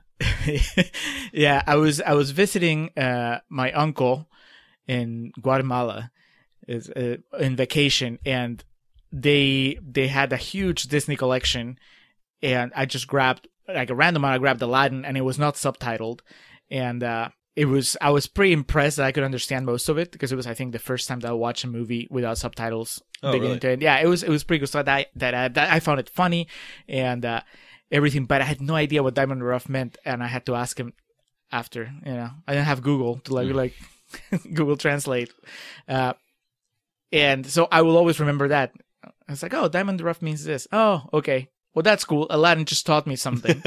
That, and then, like I said, just knowing that it felt like such an accomplishment to sit through a 90-minute movie in English and understand pretty much everything. And I made an illegal copy of his original videotape of Aladdin. Nice. I recorded it on my video camera that was like one of those tiny Super 8s, and I just carried that tape with me, and I was, every night that trip, I think I would just watch at least part of Aladdin, and then on my way back, I had a long, like, fucking 12-hour layover somewhere in Colombia, probably. And I was traveling by myself, and I watched Aladdin probably like at least 2 or 3 times during the layover.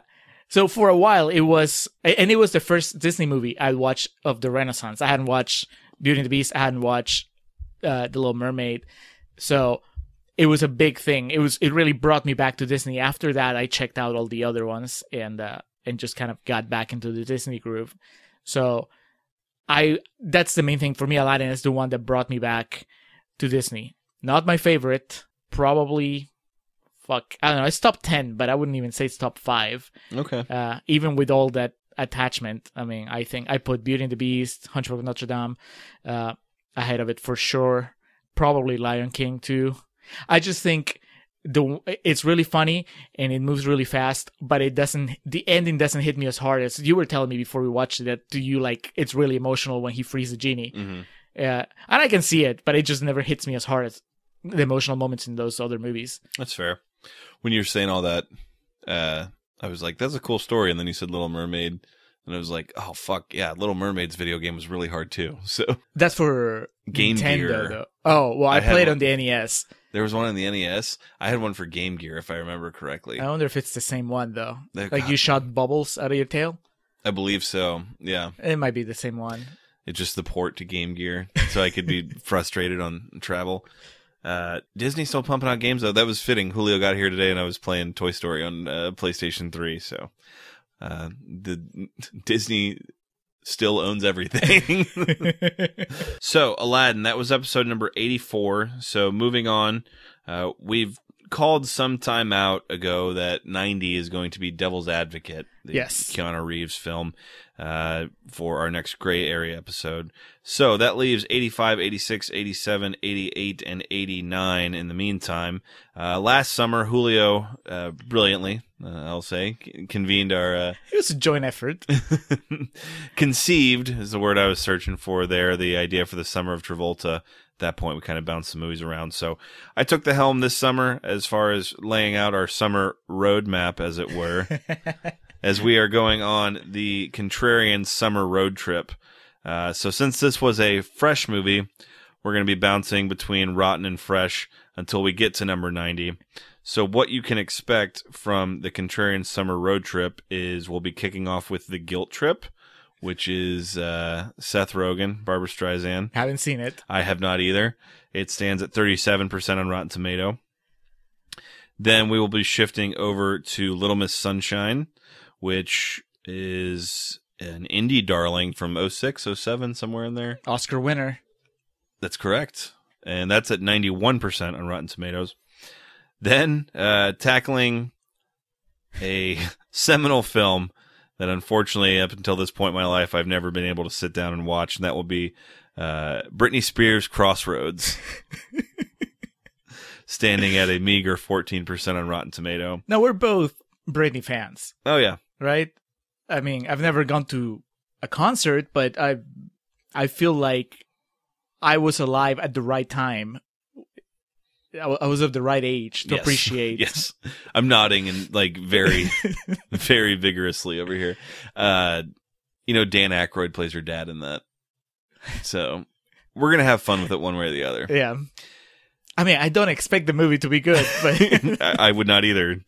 For episode 88 on August 1st, the episode will be dropping, and I'm really excited about this. One of my favorite movies of all time. We'll be tackling Cameron Crowe's 2000 masterpiece, Almost Famous, in which, or from which, Kate Hudson got an Oscar nomination. And then concluding the Contrarian Summer Road Trip, we're going right back to where we started from last summer, revisiting our great friend Jonathan Travolta as we close the summer road trip with Wild Hogs. Haven't seen it. I have not either. I haven't seen any of the rotten movies we're doing, but I've seen the fresh ones. It should be a good time. Should be That's Tim Allen, William H. Macy, right? Martin Lawrence. Yeah. It was good enough that they made a sequel. So pack a cooler, make sure you got some sandwiches, bring your board shorts, grab a boogie board. We're going to have a good time on the road this summer. Winding down here, as we always do, plugs. We have the Festive Years who provide our opening and closing tracks. Last Stand opens us up. Summer 99 closes us down. Their website is thefestiveyears.com. I found that the other day, so you can go there for all your Festive Years needs. Yeah, and also, but if you want the new album, which I got now, Hell and yeah. I have to peruse the tracks and see what we spotlight May have to update, soon. yeah. I don't know, I couldn't find a way into their new album from their website, but I did find it on Bandcamp. Okay. And so, either way, I guess. If you just search for Festive Years, you find all their stuff. Yeah. But that's cool. I downloaded all the tracks. I have them on my computer ready to go. Excellent. And then our logo from our friend Hans Rothgieser, who has a podcast called Nacion Combi, has a Twitter account, has email address and Hotmail. You can find him at mildemonios@hotmail.com, MILDEMONIOS, Twitter at mildemonios. You can ask him for logos, for comics. He's an artist. He's a debater. That's what his podcast is about. They talk about stuff that happens in Peru.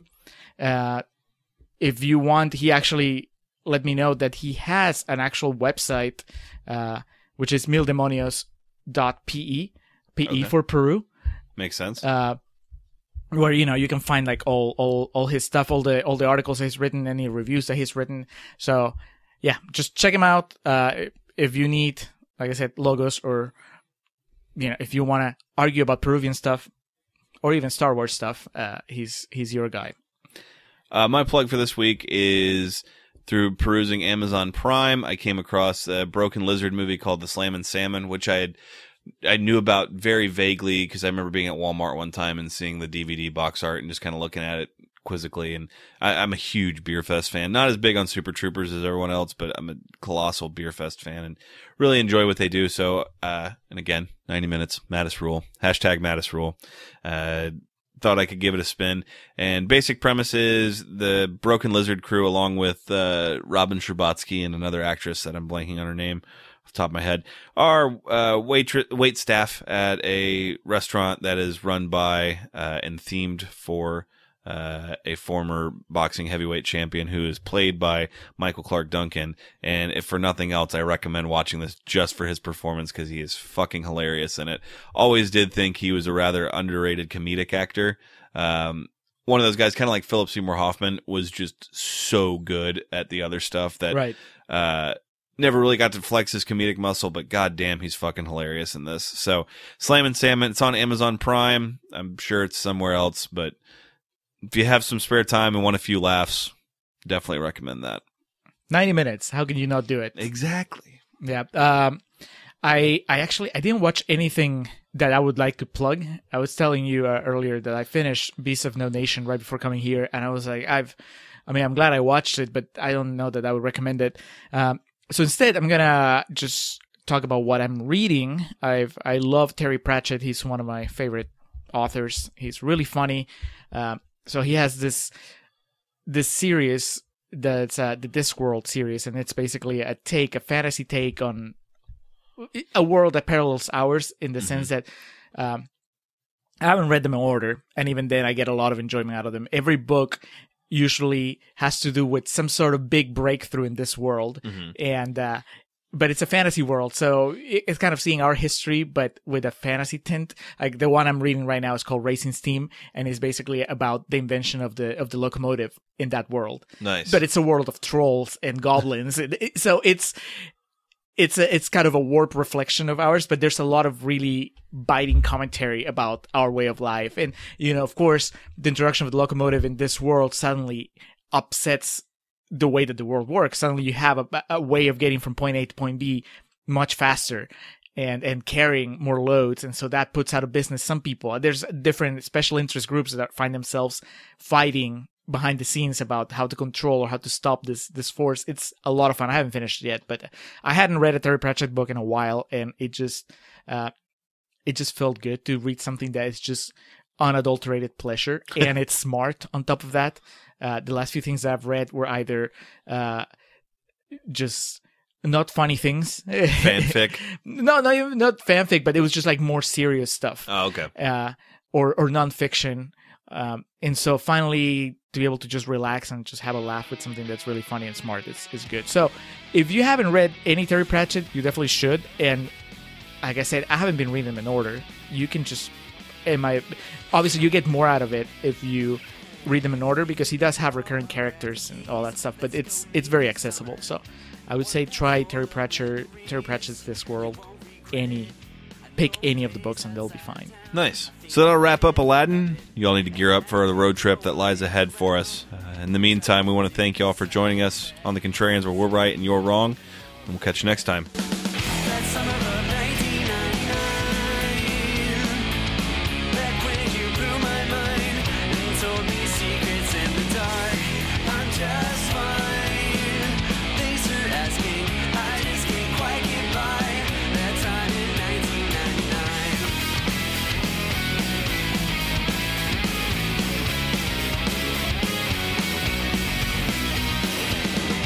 How are you? I hope you're great. No, my whole point with all this shit now, I say this, and I'm gonna go watch Child's Play in the theater when it comes out. So, but especially these Disney ones. Julio and I were talking about it on Saturday, either before or after the live stream, about it'd be so much easier, and you could probably find merit, not artistically, but also in what they would spend versus what they made for them to just restore Aladdin and release it in theaters for people to see. Like put it in 3D or some shit, or give it some spin. Don't do the 3D thing. No, I'm saying it's just my argument is they're not doing it from a place of we want a new generation of people to experience this movie that meant a lot to people. It's just, hey, we have these metrics that say if we remake something old, we're going to make a bunch of money. So let's do it. I think that's part of it, but I also think that if you bring somebody that has something to say, I mean, when did we make this argument? Not too long ago, where I was like, well, if you're gonna do a remake that at least does something new with the story, then it's worth doing it. Mm-hmm. And that Prince Ali clip sucks, but that's 1 minute out of 120 minutes of movie. Yeah, they found a way to tack 40 minutes onto Aladdin. Well, maybe 75% of those. We were talking about. Yes, yeah. Man, the Aladdin in this live action version is less white than the one in the animated version. So maybe that's something. No, I don't know. I think that it could be. I'll wait and see. I like Guy Ritchie as a filmmaker most of the time.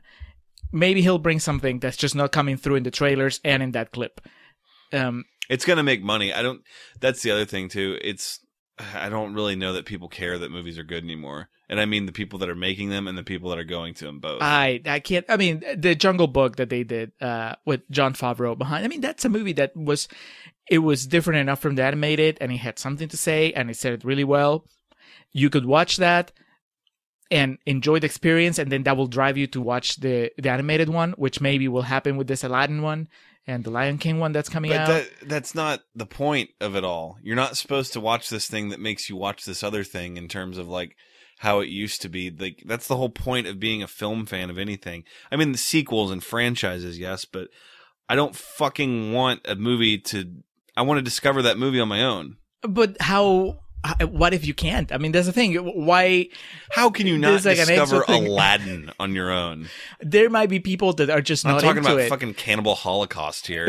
No, but I'm saying some people might just not be into the idea of Aladdin. Certainly not an animated Aladdin until they see the live action version. They're like, all right, let's check out the animated one. I have no time for those people. You have no time for those millennials? Yeah. I have, yeah, it seems so lazy.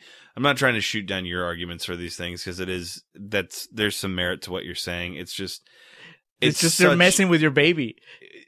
Yeah, and it represents just a bigger thing. It's like, well, here's the other, and we're so creatively bankrupt. Well, here's the other side of the argument, and that is that even if the live action Aladdin by Guy Ritchie ends up just being a vessel for a lot of money, even if that's all it does, but it also allows Guy Ritchie to move on to a more interesting project now that he is once again a box office titan, then it did something else. You know, it did something worthwhile. Or if it provides, this is going to sound ridiculous, but even if it provides Disney with enough financial stability to where they can take a chance on a project that's a little riskier, then that's good. You know, I mean, I don't know how the accounting works on those big super productions and the companies that handle them, but I imagine, okay, you got your shareholders, you have to please them. So you please them with the big sure hits, and then whatever you have left, you can use on the little movies. Yeah. And, you know, well, maybe those don't get seen as much, but it's something. It's been a brewing bitterness it's hitting an apex with this. It's like, you know, I talked about how angry I was with the Friday the 13th remake and just how overall cynical I am just towards the film industry in general right now. It's all we didn't need another Harry Potter, not Harry Potter, fucking hell. That's coming, I'm sure. But when? Mary Poppins is what I meant to say. Despite the fact that I enjoyed it, you don't need it. You can make something else. You know, all these things that are coming out are either superhero movies or reboots or remakes of some sort. Didn't need another Ninja Turtles. That movie could have gone somewhere else. Don't need fucking... We're already rebooting Transformers and Spider-Man for the third time in the past 20 years. If they're different enough from the previous ones, I welcome it. To me, the reason I'm so animated, no pun intended, about it is just it's a movie that means a lot to me, and it's just like, fuck you, do something else, do something that actually requires a bit of like moxie and energy. But I know it's not going to happen because, like I said, they have numbers that say this works, so do this. I remember having a very similar argument with a friend a long time ago when Madonna had her American Pie cover, and she was like, "This sucks. Why is she doing this?" And I was like, "Well, the original still exists, and either somebody will hear the Madonna version and be like, I wonder what the original sounds like,' and like the original, or they won't like the Madonna version, but they'll hear that there's a completely different version that was done first, and then go check that out." So it's kind of a win-win scenario. It's amazing in how neutered things have become over the past few years. I was actually just thinking about this the other day. It's like Spring Breakers, Pain and Gain, and I know, admittedly, we don't like Wolf of Wall Street at all on this podcast, but those three movies, I think it's because me and Reed were talking about it, former podcast guest. Those three movies were all in the same year and represented this really weird theme of excess and egotism and things like that. And as far as from a mainstream perspective, it really doesn't seem like anyone's taken risks on projects like that since. And There's that new Scorsese coming out this year. Scorsese with Pacino, De Niro, and like all the other. Oh yeah, I've only seen the teaser for that. Yeah, so. I haven't even seen the teaser. I heard it and then I just kind of walked away because I was during the Oscars. I think that they showed it. Yeah. Point being, it feels like we're in a very, very, very milquetoast time, and it's not like it was like. I guess maybe it was a gradual change and we just weren't paying close enough attention. But to me, it seems like there's definitely the void of. I mean, just look at the Oscars this year. With the exception of Black Klansman, there wasn't much that got a Best Picture nomination that was like, ooh. Already forgotten, but I'm sure there were some. Yeah, fucking Bohemian Rhapsody. Listen to our Green Book episode for more on that. And again, this Aladdin movie, and who knows, it might be great. It really feels like for me, and this like ball of negative energy I've had towards the current film industry, it just is kind of it's the proverbial donkey that I can pin the tail on and be angry about. So that all being said, poor Guy Ritchie's like, I'm trying, man. I like Snatch. Make another movie like that. Well, maybe he needs to recover after the debacle that was King Arthur. I haven't even seen it, but that movie bombed hard. I didn't realize he made that. Yeah, it's a punchline apparently, and so I can see how he might want. It's just like my shit with wrestling. I love movies. I want them to be good. I just want them to matter.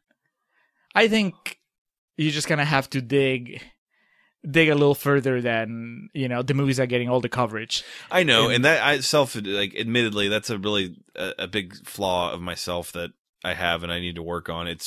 I feel like I've become so jaded, but also it does go back to like the awards don't really mean anything anymore, and it's just like it seems like it's just this blanket of all these things don't matter just because it's going to make money anyway, so why do we care? I don't know shit about Game of Thrones, but to me that my understanding is some could say the writing got lazy after a while after they got really big. Some people will say that. I have, dude. You've watched it. I haven't. I read a piece about it where they basically said when it got popular, the writing just kind of... We can do an entire podcast on my analysis of the Game of Thrones backlash phenomenon, and I think that the quality of the writing... I didn't watch Dexter, but I saw someone said the finale was worse than Dexter, and I know how Dexter ended. It's not. The quality of the writing... I think that it's kind of almost a subjective thing. How you feel about it, obviously. It's like you'll find people that love it, you'll find people that hate it. I thought it was fine. But I think what's fascinating is just what's brought out online, just the entitlement and but it also comes to me, it has a lot of interesting stuff to say in a meta way about long-form storytelling and how storytelling in TV has changed and how we consume entertainment has changed, and how maybe whereas it used to be that it was good for a show that give you a cliffhanger and leave you wanting it for like a week or now for like a whole year before you get to the season. Now it's counterproductive because especially if you've been going for a while, what you're doing is you're setting up the table for every single person to be disappointed when it doesn't go the way that they wanted. A lot of people, I think, lose perspective of it's a good show versus it's not the show that I wanted it to be. Democracy should mean everyone's voice matters. Game of Thrones should not. And that's a big issue that is with all forms of media and entertainment, is that because of, and I love Twitter, like for what I use it for, but social media makes everyone think like their voice matters, and that's not the way it should be. Yeah, I mean, I think that it matters in the sense that it's express it, complain about it, explain as if we're in for interesting conversations, I'm all down. Tell me why you don't like something, and I'll tell you why I liked it. This petition shit is ridiculous. Right, that's where you kind of cross the line to ludicrousness. But to me, I think, and it's funny because of the nature of our podcast, but taste is subjective. In the end, when it comes to art, a movie that we love, somebody else might hate, and if you give me your reasons, I may disagree with them, but if it leads to at least an interesting conversation that makes me look things from your point of view and at least understand why you don't like something or why you like something, even if I don't agree, I think that conversation is more interesting than just giving blanket statements along the lines of, oh, you know what happened? The writing got lazy.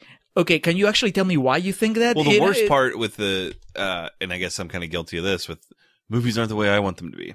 And that's my personal thing. But that whole petition thing, you know, I feel even when I discuss why I don't like the state of the movie industry, or when we do come in the podcast here and talk about what we like about movies, what we don't like, we can always offer to each other or together, like, well, you know, they could have done this with this character. That would have been interesting. Or they could make a movie like this. That would be interesting.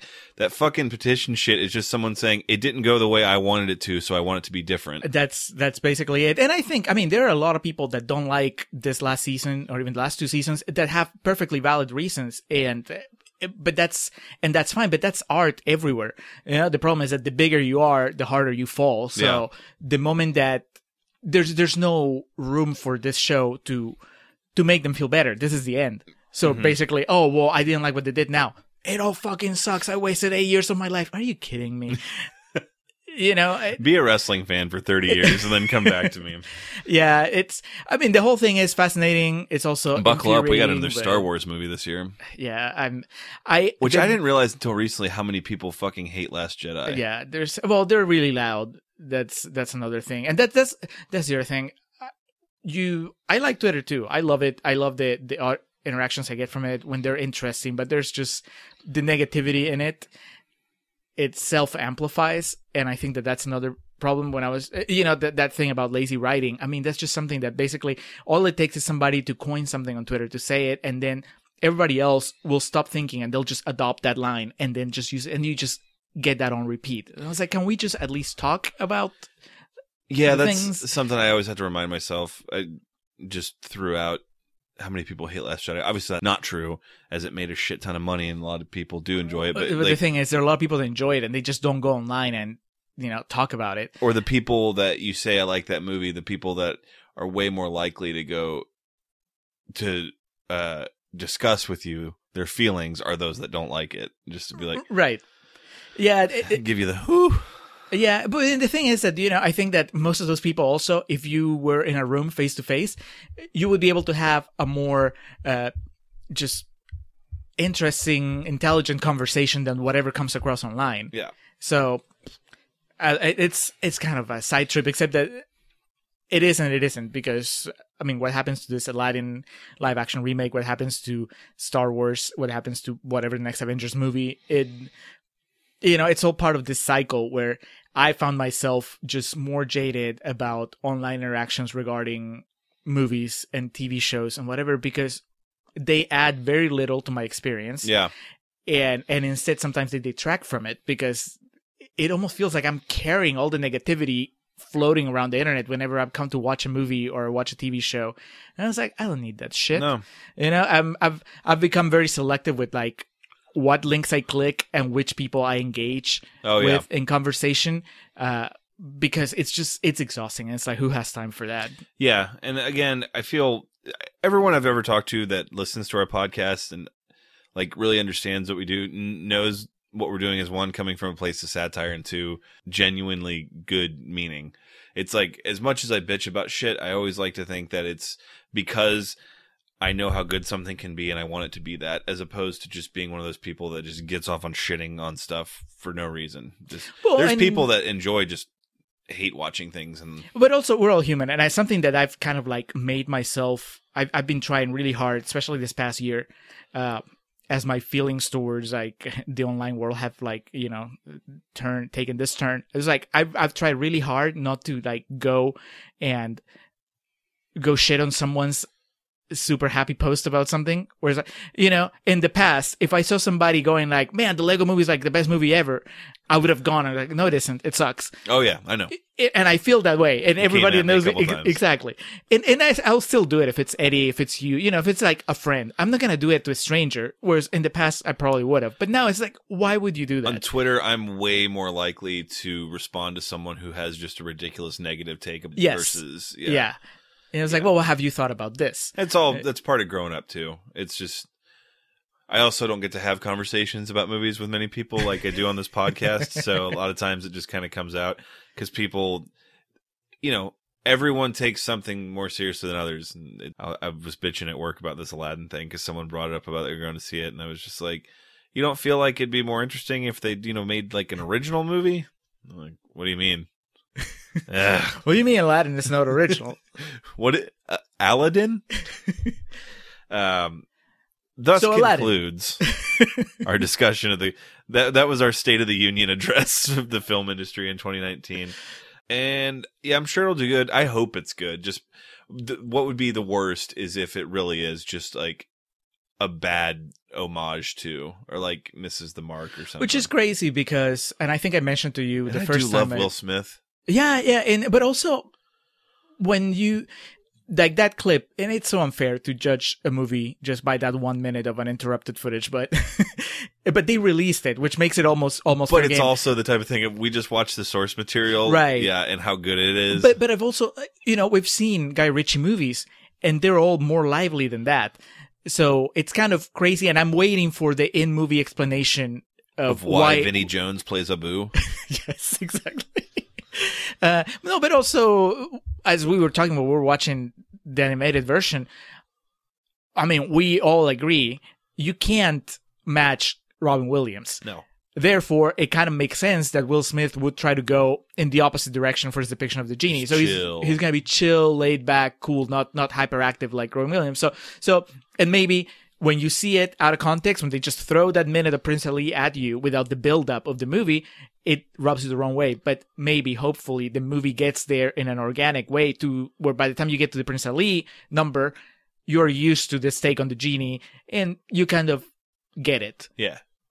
Either that, or maybe the following minute is just batshit crazy, and it's full-on slow-mo Guy Ritchie, and you're like, all right. So now it also makes sense.